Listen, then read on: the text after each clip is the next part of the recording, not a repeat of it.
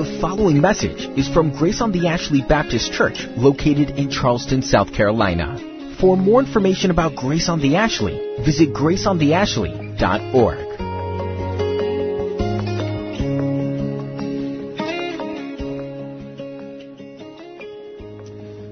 Open your Bibles to Luke chapter 18.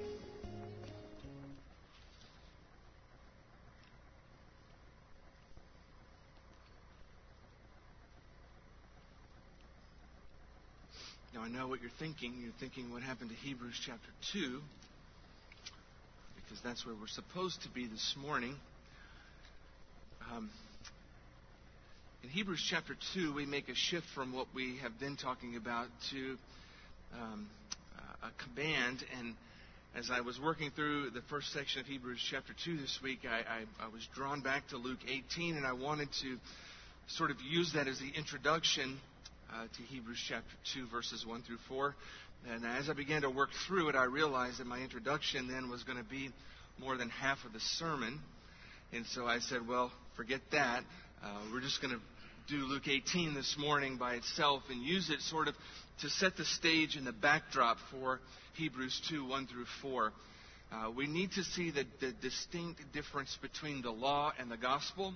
We need to see a distinct difference between the Old Covenant and the New Covenant in order to really grasp and catch the full weight of what the author of Hebrews is telling us. And so I want us to go back to Luke chapter 18, to a parable that Jesus spoke, because in very vivid imagery, it paints for us the contrast that we need to capture and we need to have sort of in the backdrop of our minds as we move our way into Hebrews chapter 2. So if you would indulge me this morning, let's look at this parable that Jesus gives in Luke chapter 18, verses 9 and following. If we can put the text on the screen, that would be great. In my notes and in my Bible, I have the ESV, but I want to, if I can read it fully, use the New American Standard for translation for this particular text, and it's on the screen instead of in front of me. So follow along in your Bible if you have it, or on the screen as we listen to Jesus tell this wonderful parable. He says, to some who were confident in their own righteousness and looked down on everybody else, Jesus told this parable. Two men went up to the temple to pray, one a Pharisee and the other a tax collector. The Pharisee stood up and he prayed about himself. God, I thank you that I'm not like other men, robbers, evildoers, adulterers, or even like this tax collector. I fast twice a week and I give a tenth of all that I get. You got to work with me here. Get to the next one. There we go. But the tax collector stood at a distance. He would not even look up to heaven, but beat his breast and said, God, have mercy on me, a sinner. I tell you that this man, rather than the other, went home justified before God. For everyone who exalts himself will be humbled, and he who humbles himself will be exalted. Let's pray together. Lord Jesus, this parable is vivid. It is stunning. And in fact would have arrested the consciousness of the original audience that would have heard it. They would have been in stunned disbelief at your story. I pray that we, even though we are separated by centuries of time, and we're separated by a cultural context that's very different from the one in which you spoke this originally, that you would help us, Lord, just to capture some sense for the stunning nature of what you say in this story, that we might fully and completely grasp what it means to know the gospel, to believe the gospel, and to be saved. May that be the result of our time together today. For your glory and for your sake, we pray. Amen. Listen, there are basically three kinds of people in the world. Basically three categories of people. There are those in general who reject God. People who just reject the whole concept, the whole idea of God. Atheists, agnostics, any other terminology you want to place on that particular category. We're surrounded by a world in which there's a significant portion of the population which outright rejects any concept of God. Their basic premise of life is there is no God. God isn't real. God isn't there. He doesn't exist. I have no reason to think about Him. I have no reason to relate to Him. I have no reason to ponder Him. I have no reason to even give any attention whatsoever to any concept of God. I am alive. This world that I see, feel, touch, smell, hear is all that there is. That describes a significant portion of the population around us. Within the subset of people who reject that notion but say that there is a God, there are really two other categories of people there. There are those who recognize that there is a God and that in some way, shape, or form we have to do something to relate rightly to Him. But in their concept is, in order to relate rightly to Him and to be made right with Him, we have to do something to earn His favor. That there are some activities, some actions, some things we must do, some rules we must obey, some things we must avoid in order to be made right with Him. And at the end of the day, when our life on earth is done and we stand before Him, the question is really going to be, have we done enough what is right and have we avoided enough of what is wrong to be welcomed into His kingdom? And then there's a third category of people. And that's the category of people who realize there's absolutely nothing that we can do to earn our way into the kingdom of God. That there is absolutely no amount of good works, there is no amount of religiousness or religiosity that we can display in our life that would ever overcome the mountain of guilt from our sin and allow us entrance into the kingdom of God. So you have those who reject the concept of God altogether outright. You have those who sort of admit that there is a God, but believe the way to be right with Him is to do certain things through your works will get you in or keep you out. And there are those in the third category who say there are no amount of works. My only hope is that God would be gracious to me and grant to me what I do not deserve and what I cannot earn by my works. Every human being fits into one of those three categories as far as their relationship with God or their perspective on God goes. Everyone in this room fits into one of those categories. And there are really two broad categories of religions in the world. Those who are directed toward that second category, those who are built around some sort of a works righteousness. They're built around some premise that if you do X, Y, and Z, you'll be made right with God. You could name the religion, and there are multitudes of them out there that are that way. But built around the premise that if you do certain things, your works, if you do the right works, you will get into the kingdom of God and be made right with Him. And then there is the gospel, the true gospel, that forms the heart of the Christian faith, that is a gospel of grace. It is built around the concept that we cannot earn our way into God's pleasure. We cannot earn our way out of our sin. We cannot work our way into the kingdom of God by being good or by being righteous or being religious. And every religion falls into one of those three categories. And there's only one way to be made right in the end. And it is to this end that Jesus tells this story. Now, the story is a parable, and we're not currently studying parables, so just to give you a sense for what a parable is simply a fictional short story, uses familiar, everyday objects or relationships to explain spiritual truths. Very easy. It's just a story. A fictional story with fictional characters that's meant to make a point. Usually one particular point, and the point is always related to the kingdom of God, or what it means to be a Christian. When we hear Jesus speak in the parables about the kingdom, He's talking about what it takes to get into the kingdom, what it means to be a Christian. So the parables really are Jesus' way of using story form to explain to us what it means to be a Christian and how to get into the kingdom. And that's what we find ourselves looking at in Luke chapter 18. Now, parables in their original context are rather fascinating because they were really intended to do two things. Parables were intended to both conceal and to reveal.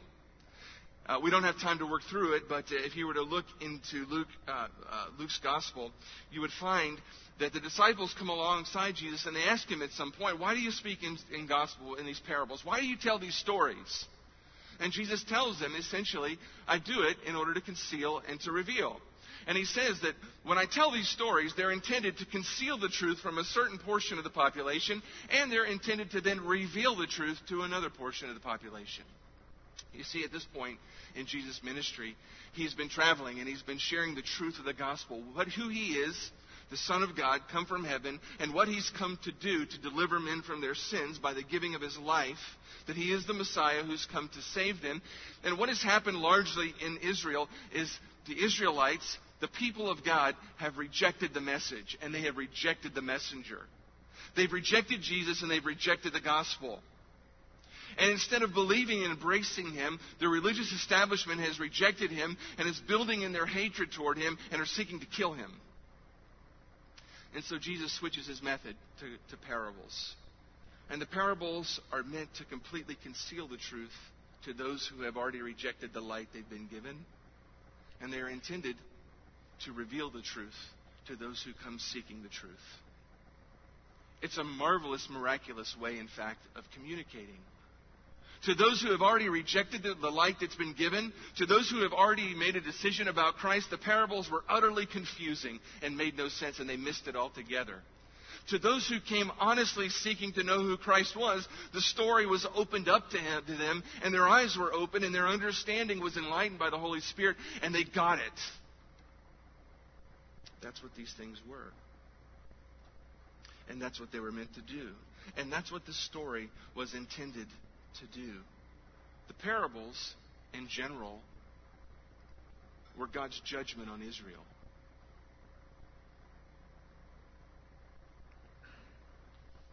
And this parable couldn't be more stunning in that message. This is a radical story. It's hard to catch it in English removed this many centuries from the original context. But if you were there on the day in which Jesus spoke this parable, if you could have seen the faces, if you could have watched the reactions when Jesus gets to the end of this parable and lays out, that drops the hammer at the end, you would have likely seen jaws drop to the ground. You would have probably heard gasps in the crowd. They would have never seen it coming. And it couldn't have been more stunning. So we work our way through it this morning, and I hope that it captures you that way as well. Because the message is critical to your eternal salvation. It's critical to you understanding the difference between the gospel and the law, the New Testament, the New Covenant, and the Old Covenant, and what it means truly to be saved. So walk with me as we walk with Jesus through this story. It's a really simple story on the surface. It involves two people who are sort of the focus of the story, the players, if you will. And then Jesus describes for us these two players going to the temple, and he's going to give us sort of their positions in the temple when they get there. And at the end of the day, they're both people who pray, and so we're going to see their prayers. And as Jesus describes the players and their positions and their prayers, you're going to see a distinct contrast. So let's look first at the players. Two men, Jesus tells us, went up to the temple to pray. One a Pharisee and the other a tax collector. So player number one, Jesus simply identifies as a Pharisee. Pharisee. Now, we don't have Pharisees today. At least that position and that office and that name that operate. We have people who display the characteristics of the Pharisees, but we don't have actual Pharisees. The Pharisees were religious leaders. They were self-centered, self-righteous, pious, proud, and at the end of the day, utterly corrupt men. But they were looked up to by the population as the most religious and the most moral people in their culture. They were the religious leaders. They knew the Old Testament forward and backwards. They could quote it to you, and they joyfully did so. They knew it inside and they knew it outside. They had been studying it forever, their entire lives, most of them. But what they had done is they had taken the Old Testament law that God had given, and which was rather straightforward and simple, and they had expanded it and expounded upon it. They had taken God's original law and they had turned it into volume after volume after volume of man-made rules and regulations whereby people had to do certain things and avoid certain things in order to be right with God. They had taken God's simple law and expanded it into volumes of laws that defined for the people what righteousness looked like. They themselves were experts at keeping all of the laws that they had made up. And they were experts at pointing out to everybody else how they fell short of those laws. They loved to make a spectacle in public about their own righteousness. They loved to make a spectacle about how good they were at keeping all the laws, so that it would never slip people's minds how religious and how spiritual they were. That's why Jesus addresses this multiple times. He addresses it in Matthew chapter 6, or exposes it, should I say, in verse 2, when he's talking about what it means to give to the needy and then what it means to pray. Listen to what he says to his followers. He says, so when you give to the needy, don't announce it with trumpets, as the hypocrites do in the synagogues and on the streets, to be honored by men. He's talking about the Pharisees. He's saying if you really want to give to the needy, and you really want to serve the Lord and love the Lord by giving to the poor, then do it in such a way that nobody really knows about it, only the Lord. Don't do it like the religious leaders do. They give to the needy, but they only do it out in public, and they make a big, huge spectacle about it so that everybody can see it. They don't really love the needy. They don't really care about the poor. They just want everybody to see how good they are and how compassionate they are. And he goes on to say, and when you pray, don't be like the hypocrites, again, the Pharisees, for they love to pray standing in the synagogues and on the street corners to be seen by men. When you pray, don't do it like that. Pray privately. You commune with God on your own because you love the Lord and you desire to know Him and to walk with Him and to hear His voice and to be heard by Him. Because you love Him and trust Him with your cares and concerns. Not like the Pharisees who love to pray out loud when everybody can see them. They don't really care about prayer. They don't really care about communing with God. They just want people to see them doing it. So such was the character of the Pharisees. They were, though, the religious elites of their society. The people who would have been in the crowd this day would have, if you would have said Pharisee, they would have immediately had a picture in their mind of the people that they looked up to be the most committed, most spiritual men in all of Israel. So when Jesus says there are two men that go to the temple, there's a Pharisee. Immediately in the minds of those listening, they're thinking, oh, these are the religious elites, and they're going to go to the temple. He's going to tell us something about how they display what it means to be righteous and made right with God. They loved the law. They took the law very seriously. They just misunderstood the purpose of the law. So there's a Pharisee. And there's a second person, another player in the scene. It's a tax collector. Again, to his original audience, when he said a tax collector, that would have immediately conjured up a whole other set of images in the minds of those to whom he was speaking.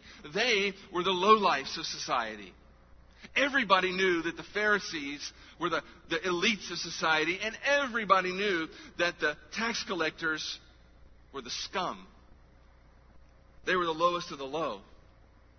Everybody hated everybody loved the Pharisees. Everybody hated the tax collectors.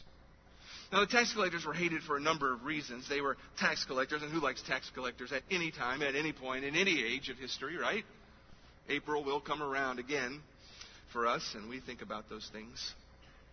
But it was different in the first century. The tax collectors had all sorts of authority.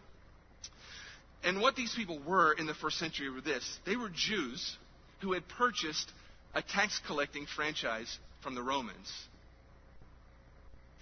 And what they would do is they'd purchase the franchise, and they could then go throughout their town or city or village and extract taxation from the population. But they had at their disposal armed guards. And so they could use whatever force was necessary to extract the taxation from the people. There was no 1-800 ombudsman that you could call to help out. And what was more, the tax collectors had a great reputation for doing this. Let's say the Romans had exacted a 10% tax. When the tax collectors showed up at your door and knocked with their armed guards, they would say, you owe us 14%, and we'll have that now. Oh, you don't want to give it? Hey, guys, go get it. So not only were they people who had sold out to the Romans in the eyes of the populations, but they were people, their own people, who were now cheating them and stealing from them in order to get rich, in order to pad their own pockets at the end of a sword. So the tax collectors, that's who they were. It wasn't just that that's who they were and what they did that bothered everybody, that ticked everybody off, that made them be regarded as lowlives. It was also the sort of the company they kept.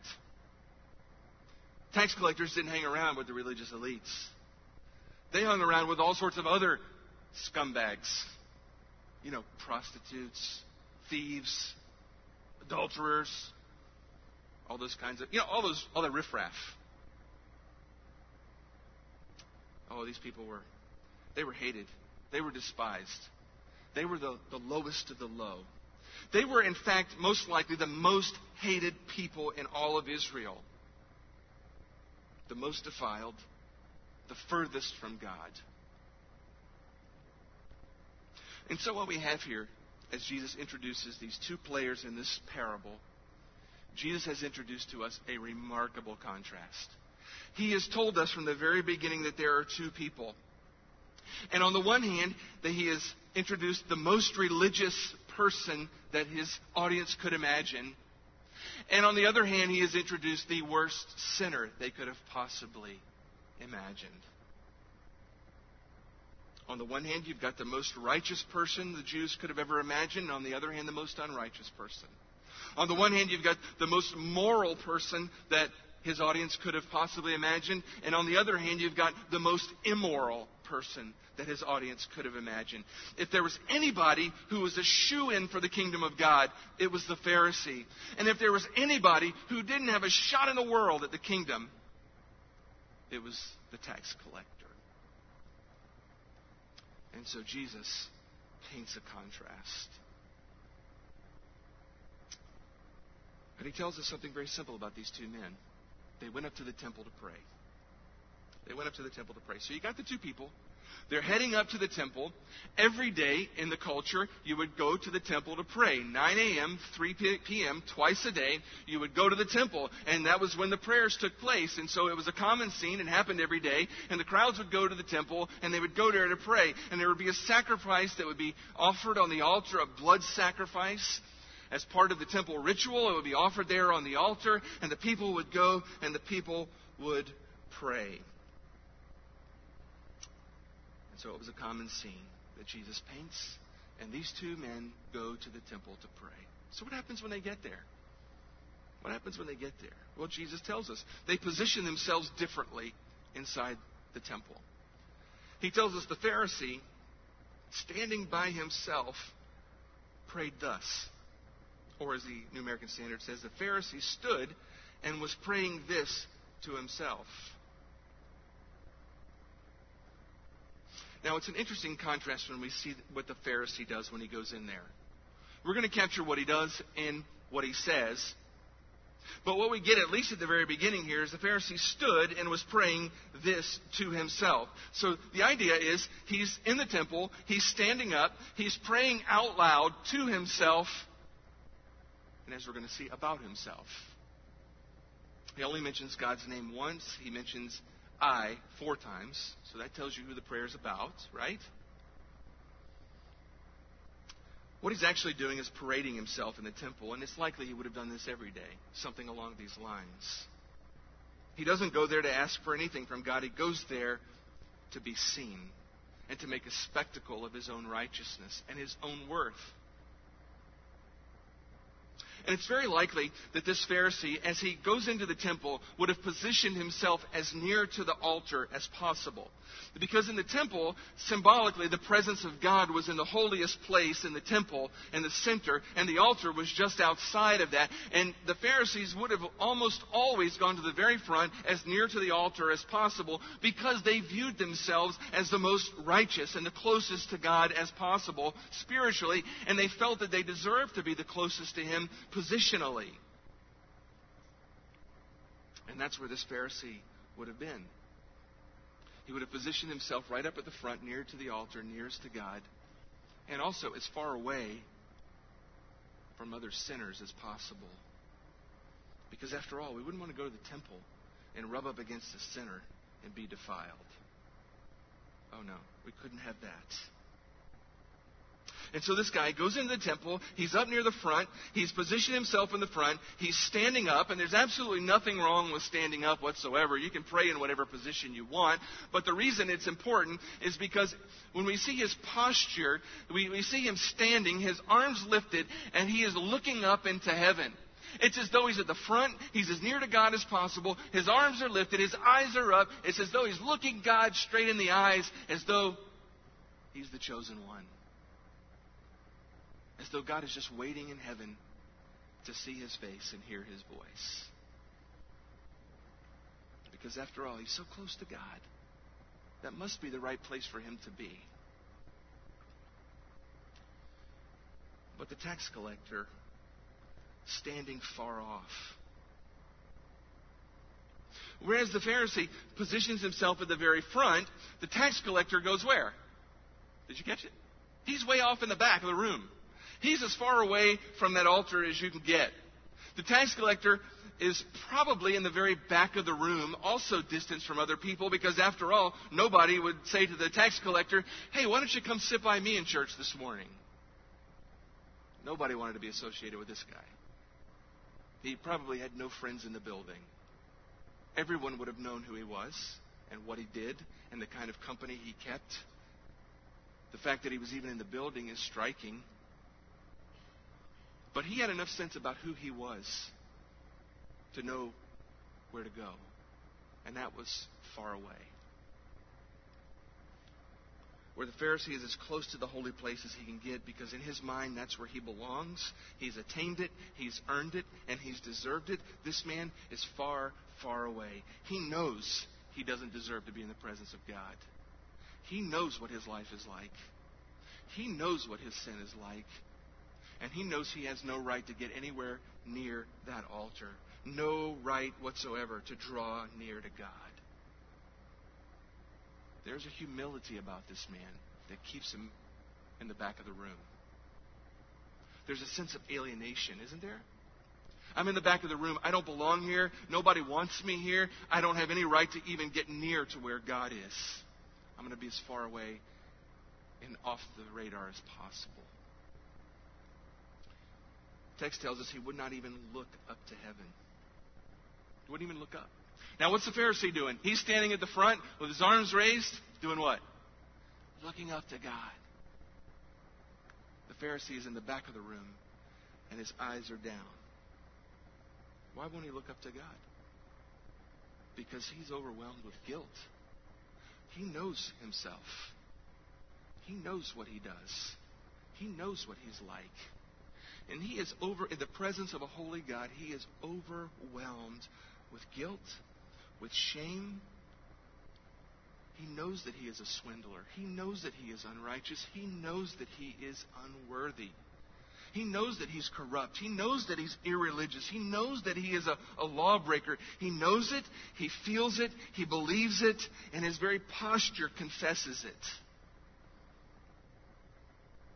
There's not even a hint of attitude in this guy that would come out along the lines of, well, you know, I know I'm a tax collector. I'm a pretty bad guy. But I got to be better than the rest of the tax collectors. At least I'm at church. There's no sense of that. There's just shame and guilt, unworthiness, embarrassment. He feels the full weight of his alienation from God. He knows deeply that his sin has separated him from a righteous God. He knows that. He knows that God owes him nothing. He knows that he deserves absolutely nothing from God. The only thing that he feels is the weight of his sin and the pain and the fear and the dread that comes with realizing that you are a sinner that is separated from God, and all you deserve is his wrath and his punishment. His very posture tells us he captures all of that. If that isn't enough, Jesus tells us that he beats his chest. Now, nobody goes around beating their chest today, normally. But in those days, it was a common thing. And it was the way that you expressed the deepest and most extreme kind of sorrow. When you were overcome with sorrow, one of the ways that you showed it was just beating your chest. And that's what this tax collector is doing. He is in anguish over his guilt. He is absolutely broken in shame. He is crushed and he is humbled. He knows who God is and he knows who he is, and he sees the gulf between the two, and he knows he has no hope of crossing it on his own. We know that about him. Everything about his body language says that. But Jesus doesn't leave us just with body language. He tells us what these two men actually say in their prayers. The Pharisee, in verse 11, says this: God, I thank you that I'm not like other men, extortioners, unjust, adulterers, or even like this tax collector. I fast twice a week and I give tithes of all that I get. Now that's a remarkable prayer, isn't it? Now we heard a man pray this morning. You heard too. Praise God, neither prayer sounded like that, right? Can you imagine if Jim had gotten up here this morning? Dear God, I thank you that I am not like all the crappy people in the world around me. You know, like Roger back there. I thank you I'm not a piece of junk like that guy. That's what this guy does. It's remarkable. It's stunning. God, I thank you that I'm not like other men. The first sentence out of his mouth in his prayer is, God, I thank you that I'm not like all the other sinners in the world. I thank you that I'm so much better than all these other people who are here. I thank you that I'm good enough to stand in the front of this room. I thank you that I'm good enough to look you in the face. I thank you that I am good enough to be right here in your temple, to be a good example for all these people of what it means to be righteous and holy and filled with virtue.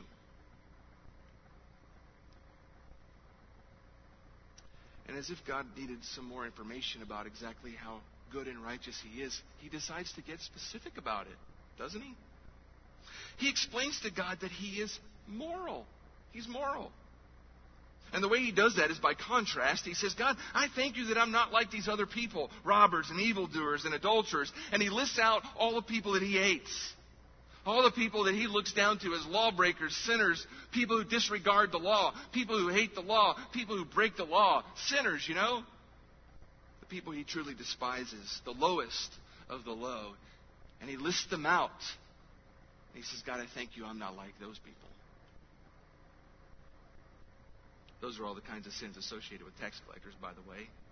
And as he's exalting himself and explaining to God how moral he is and how moral he is compared to everybody else, it's as though in midstream he notices the tax collector in the back of the room and decides, Lord, the Lord needs an illustration here. Lord, I thank you that I'm not like all these scumbags around here, like that guy in the back, that tax collector. That's pretty obnoxious, isn't it? He doesn't ask anything from God. He doesn't seek anything from God. He doesn't need anything from God. He just wants people to hear how truly moral he is. And then he explains to God, not only is he super moral, but he's also super religious. I fast twice a week and I give 1/10 of all that I get. Now again, he's pulling an Old Testament law because in his mind, in his concept, the way to be right with God is to keep the law, to keep the old covenant, to obey the rules. And so he pulls up 2 rules, the rule on fasting and the rule on tithing. Again, these are things that God had laid out, but that the Pharisees and religious leaders had expanded multitudes beyond what God had intended. The Old Testament described one fast, or prescribed one fast. It was on the Day of Atonement. It's the only fast prescribed in the Old Testament. Leviticus chapter 16, verse 31. There are no other required fasts. But you see, these guys weren't sufficient. One fast wasn't sufficient. People would never know how religious you are if you only did that once a year. You need to do that pretty regular so people know that you're not the kind of guy that's just going to do it once, but you're going to go over the top with it. And so what these guys loved to do was they loved to fast. But they never did it privately, like the way they prayed and like the way they gave to the needy. They always did it publicly. So they would go out into a public place on the busiest times, the market days, like Mondays and Thursdays, and they would be out in the crowd, and they would put ashes on their head, and they would walk around looking hungry. So everybody would know, oh, there's the Pharisee. He's fasting. Look how hungry he looks and ashy.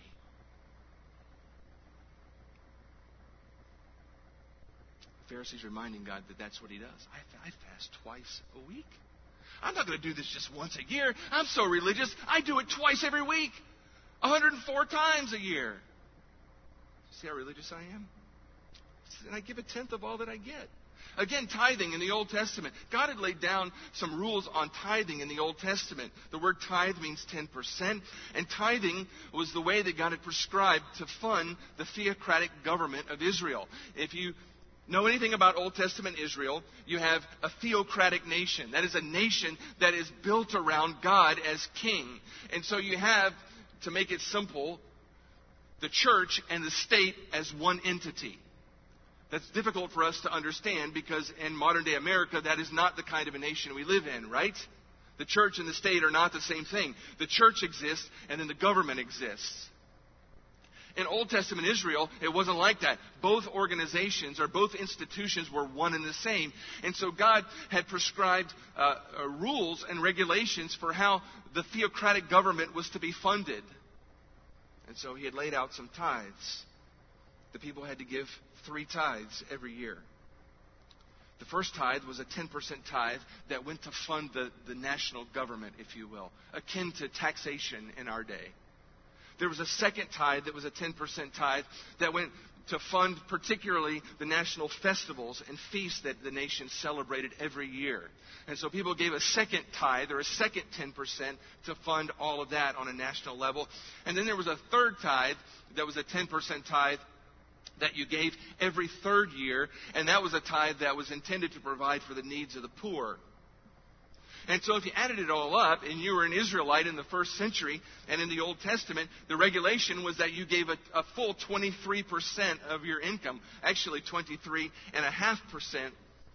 23.3% of your income every year to the government, to fund the government, to fund religious festivals, and to take care of the poor. And boy, did these Pharisees, they took it to the extreme. In Matthew 23, verse 23, listen to what Jesus says. Woe to you, teachers of the law and Pharisees, you hypocrites! You give a tenth of your spices, mint, dill, and cumin, but you've neglected the more important matters of the law, justice, mercy, and faithfulness. You should have practiced the latter without neglecting the former. And Jesus is saying, look, you people have lost your minds. They've taken their tithing so seriously that they get their spices, mint, dill, and cumin. I mean, these are teeny tiny little spices with teeny tiny little particles. And they would actually lay that stuff out and separate exactly the tithe amount of the teeny tiny little spices. That's how meticulous they were to keep the laws. That's what this Pharisee is saying in his prayer. I'm so religious, not only do I fast 104 times a year, but I even tithe everything. Everything that I get, I tithe. They went way beyond what the law required to prove that they were religious, super religious, and everybody knew this. And here's the deal. The dominant religious idea in the first century, in the time of the Lord, and the dominant religious idea in our world are exactly the same. And that is this: good people go to heaven. That if you're moral and you're religious, you get in. And if you're immoral and you're irreligious, you're kept out. That was the dominant religious idea in the first century. That was the mode out of which the Pharisees operated. If you're moral enough and you're religious enough, then you get in. And they went down those roads as far as a human being could possibly go. And it's the same predominant idea in our culture today. If you're just a good person and you do religious things, then you get into the kingdom. And in the first century and today, it is a bald-faced lie from Satan that would condemn a soul to hell. Yet it's what's believed. If you're moral and religious enough, you achieve salvation. If you're moral and religious enough, you escape divine judgment. If you're moral and religious enough, you become acceptable to God. It's a matter of how good you are, how moral you are, how spiritual you are. And it's to such people that this story is directed, like an arrow from the bow of the Lord. What about the tax collector? His prayer sounds altogether different. Lifted up his eyes to heaven, beat his breast, saying, God, be merciful to me, a sinner. The American Standard says, God, have mercy on me, the sinner. Again, you can find more of a contrast. There's no pompous arrogance about how moral he is. There's no pompous arrogance about how religious he is. He understands that there is absolutely nothing inside of him, in his life, in his thoughts, in his attitudes, in his behavior that merits God's favor. He knows that if it's based on being moral and if it's based on being religious, that he has no shot in the world. None whatsoever. He knows that. We don't have time to walk through it, but the actual language he uses here tells us that he understands that in the temple, there's something going on up there at the altar that's built around atonement. The idea that these sacrifices that are being offered and that the blood that's being shed somehow appeases God's wrath on sin. He doesn't fully understand how that happens, but he understands at least enough to know that that's what's going on in the place, that what's being sacrificed is blood being shed in order to cover sin. He understands from a first century mindset that that was never an end to itself, but it always pointed to the ultimate Lamb of God, a Messiah who would come and shed his blood to cover over the sins of the nation. He doesn't fully understand how all that works, but he knows enough to know that there's something going on at that altar that might offer him something other than what he can offer himself. And so he says, in essence, God, have mercy on me. If it's up to being moral and being religious, I have no hope. But if there's something going on at that altar where blood is being shed that can be applied to sin, if there's some kind of mercy that flows out of that can flow all the way to the back of the room where I am, please, God, let it come to me. Let it come to me. I don't deserve it. I haven't earned it. I know who I am. I'm a broken, sinful, dark man who is not moral, who is not religious. My only hope is that you would be merciful to somebody like me. That you would offer to me what I do not deserve on the merit of somebody else. Because that's my only hope. I have nothing inside of me to offer to you. I'm unworthy to stand near you. I'm unworthy to look up toward you. I'm in profound agony in my soul over my own sin and wretchedness. I need atonement to be applied to my life based on your grace and your mercy, or I'm done. I am dead, and I have no hope. Make atonement for me, because I'm a sinner. Now, at this point in Jesus' story, everybody would have fully understood what's at play. And they would have been hanging on the edge of their seat to see how this story is going to resolve. because they know that man in the back of the room has no shot in the world. And they know, beyond a shadow of a doubt, that religious elite Pharisee who's in the front of the room, nearest to God, is in. And they can't wait to hear Jesus resolve that. Instead, Jesus blows them out of the water because he says this in verse 14. I tell you, this man, the tax collector, went down to his house justified rather than the other. That's where the jaws would have dropped. That's where you would have heard the gasp in the audience. They had never heard anything like that. They could have never imagined anything like that. If you are born and raised inside of a religious system that teaches you from the time that you're born that the way to be made right with God is by being moral and being religious, which was what Judaism taught, which was what the Old Covenant had become, you had no category in your mind for grace and mercy.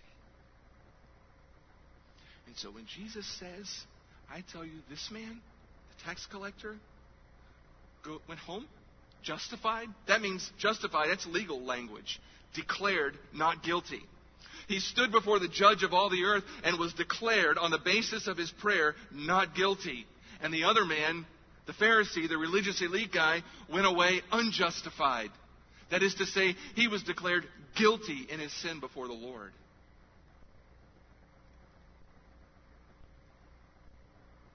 He says, for everyone who exalts himself will be humbled, but the one who humbles himself will be exalted. You see the difference between the two men?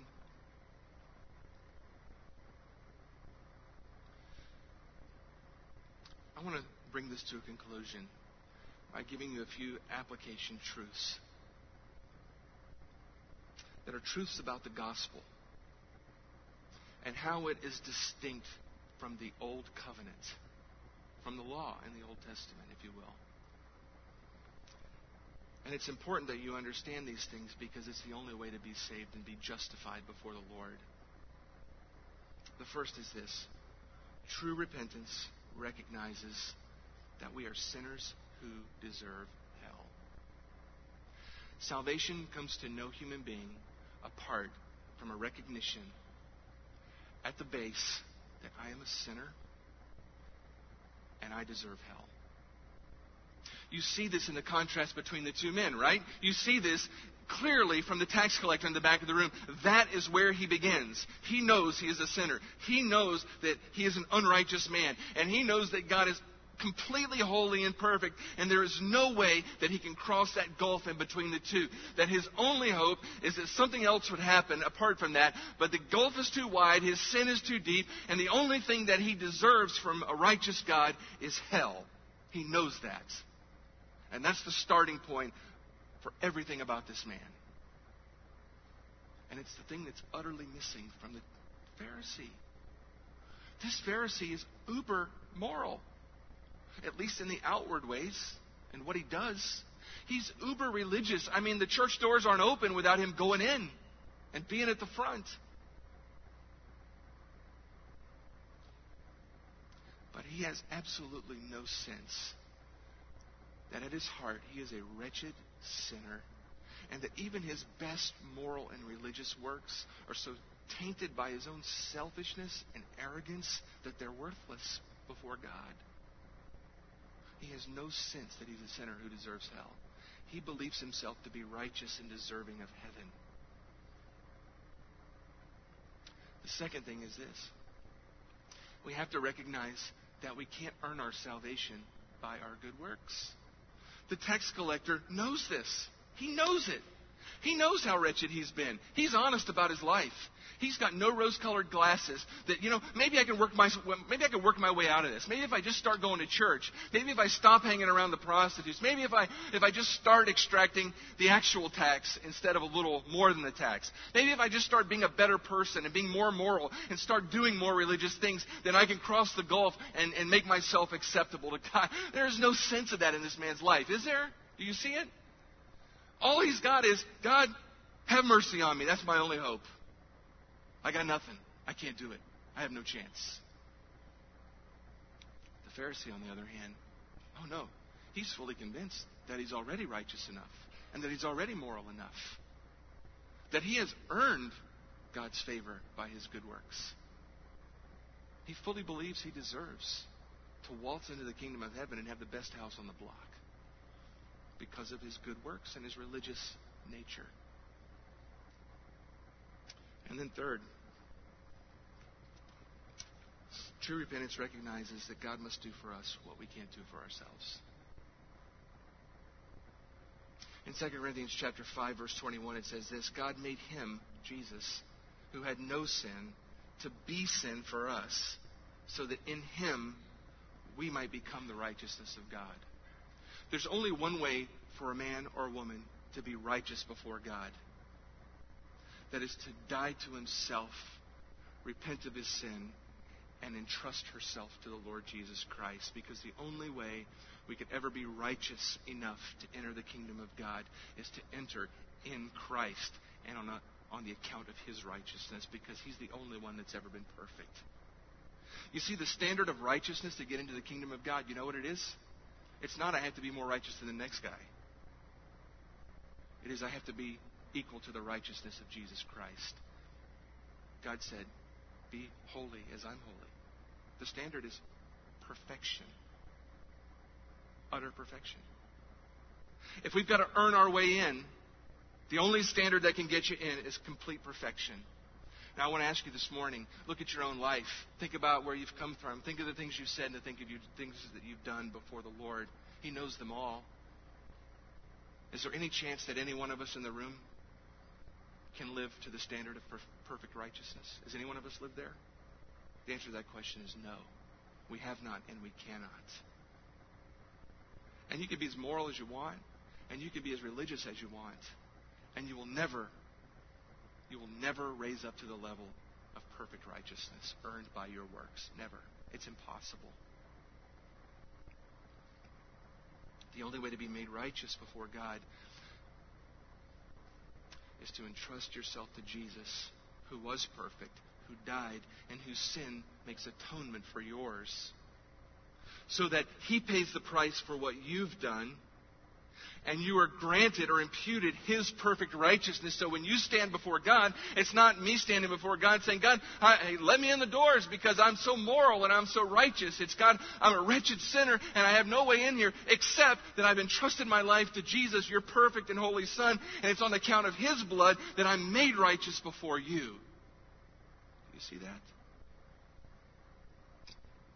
The only way to get there is to repent of our sin and to entrust ourselves to Jesus, the Son of God, whose blood was shed for our sins. Finally, spiritual pride has a blinding effect on people, and it derails true repentance.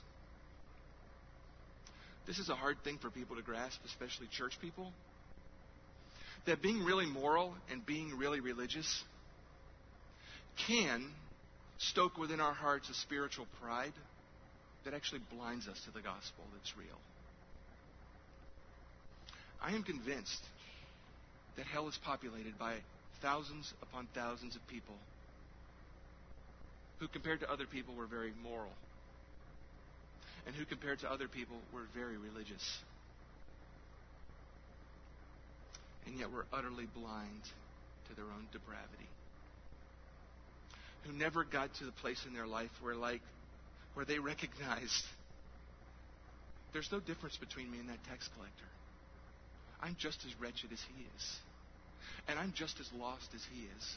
And I'm just as incapable of working my way to God as He is.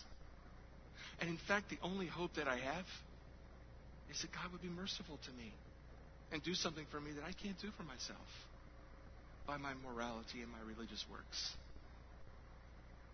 That He would apply the blood of Jesus to my life and grant me mercy by His grace.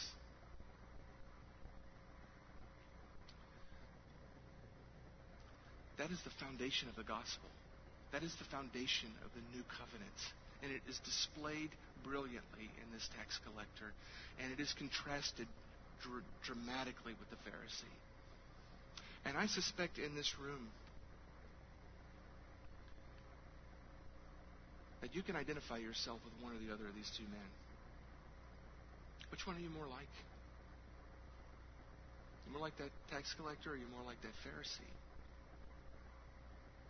Are you counting on your morality and your going to church and doing religious things to get you into the kingdom?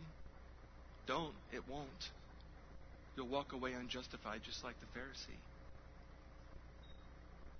But have you ever come to a point in your life when you looked yourself in the mirror and you were really honest? You really understood, you know what? At the end of the day, I go to church and I try to be good, but I'm wretched. I'm utterly wretched. I mean, people look at me and they think I'm a pretty good person, maybe compared to my neighbor or compared to somebody else in my family or compared to some other awful sinner that I know. But at the end of the day, I know myself and I know my thoughts. And I'm a pretty vile individual who has fallen short of the glory of God in thousands of ways. And if my getting into the kingdom of God is dependent upon me being good or me being religious, I'm toast. My only hope is that God would have mercy on me. That somebody else's blood would be shed to pay for my sins and applied to my life. That's my only way in. I can't get there by myself. If you're here this morning and you've never come to that place in your life, you need to hear from the Lord Jesus Christ this morning. That is the only way to be made right with Him. Jesus says, I stand before you as the mercy of God in person. I've come that you might have life. I've come to die for you. I've come because I know you're wretched, and I know you have no hope, and I know you can't get there without me. And I'm going to give my life, I'm going to offer it up for you as the price for your sin, as an act of mercy toward you. Your response must be this. Just repent. Turn from your life of sinful pursuits and entrust yourself to me. Receive me into your life as your Lord, as your Master, as your Savior.